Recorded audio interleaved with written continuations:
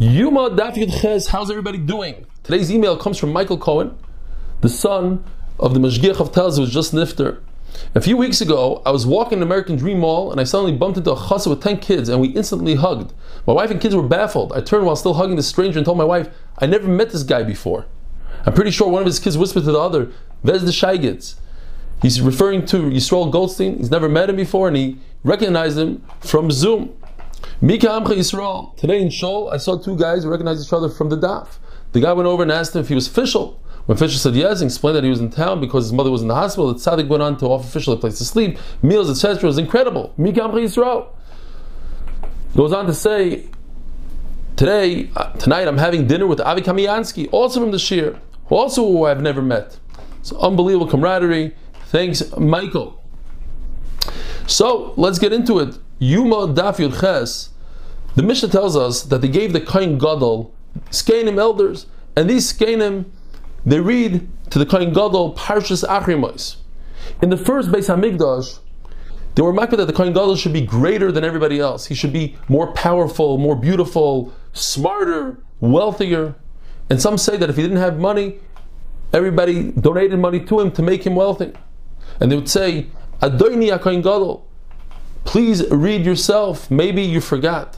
So in Bayis Sheni, where people would pay to become Kohanim Gedolim, like Marta Bas Baisus, she paid 3 kav of Zuhuvim, it's like 72 eggs worth of gold, that her chassan Yeshua ben Gamla should become the Kohen Gadol. So it makes sense. Over there, maybe they didn't even learn, forget. Every Yom Kippur, they would take the Kohen Gadol and stand them up in the eastern gateway called Shar Nikoner, and they would bring in front of him the sheep, the cows, so that he should be makir, he should be used to it and understand what the avodah is. In the shmileri, when you see it in front of you, you perform a lot better.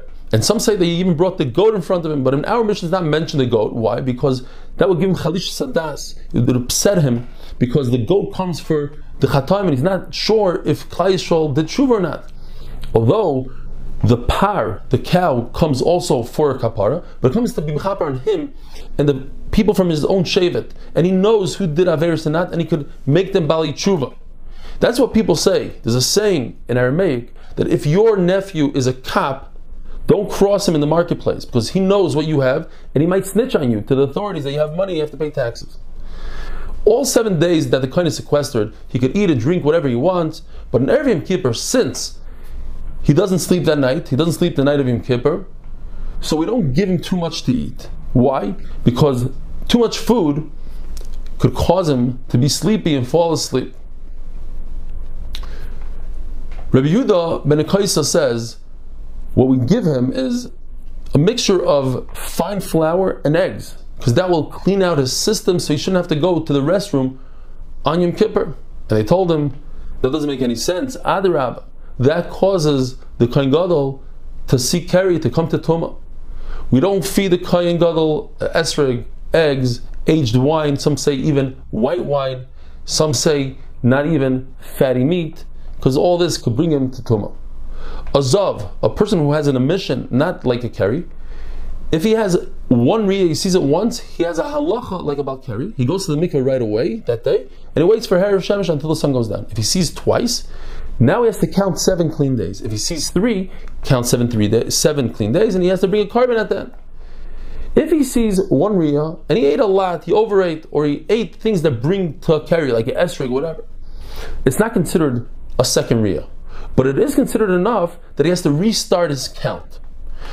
The Kohen Gadol should not eat dairy. He shouldn't eat milk, cheese, eggs, wine, bean water, bean juice, and fatty meat, and fish brine. Garlic, crest, gargir, which means rocket. And this gargir is what the Ben Navi went to bring for the Nevi'im, and by mistake he brought poison. And Elisha said, just add a little flour to it and everything will be fine. If you find gargir, rocket, and you could eat it, that's very good for your eyesight. If you can't eat it, so just smear it into your eyes, and that should also help the eyesight. Rav Papa says that this gargir is powerful only if it grows by itself on the border without any other plants around it. The Gemara gives a good eitzah that if you're a guest, you shouldn't use the balabais's pajamas, let's say. You shouldn't eat eggs, because that could bring to embarrassment if he sees a carrier.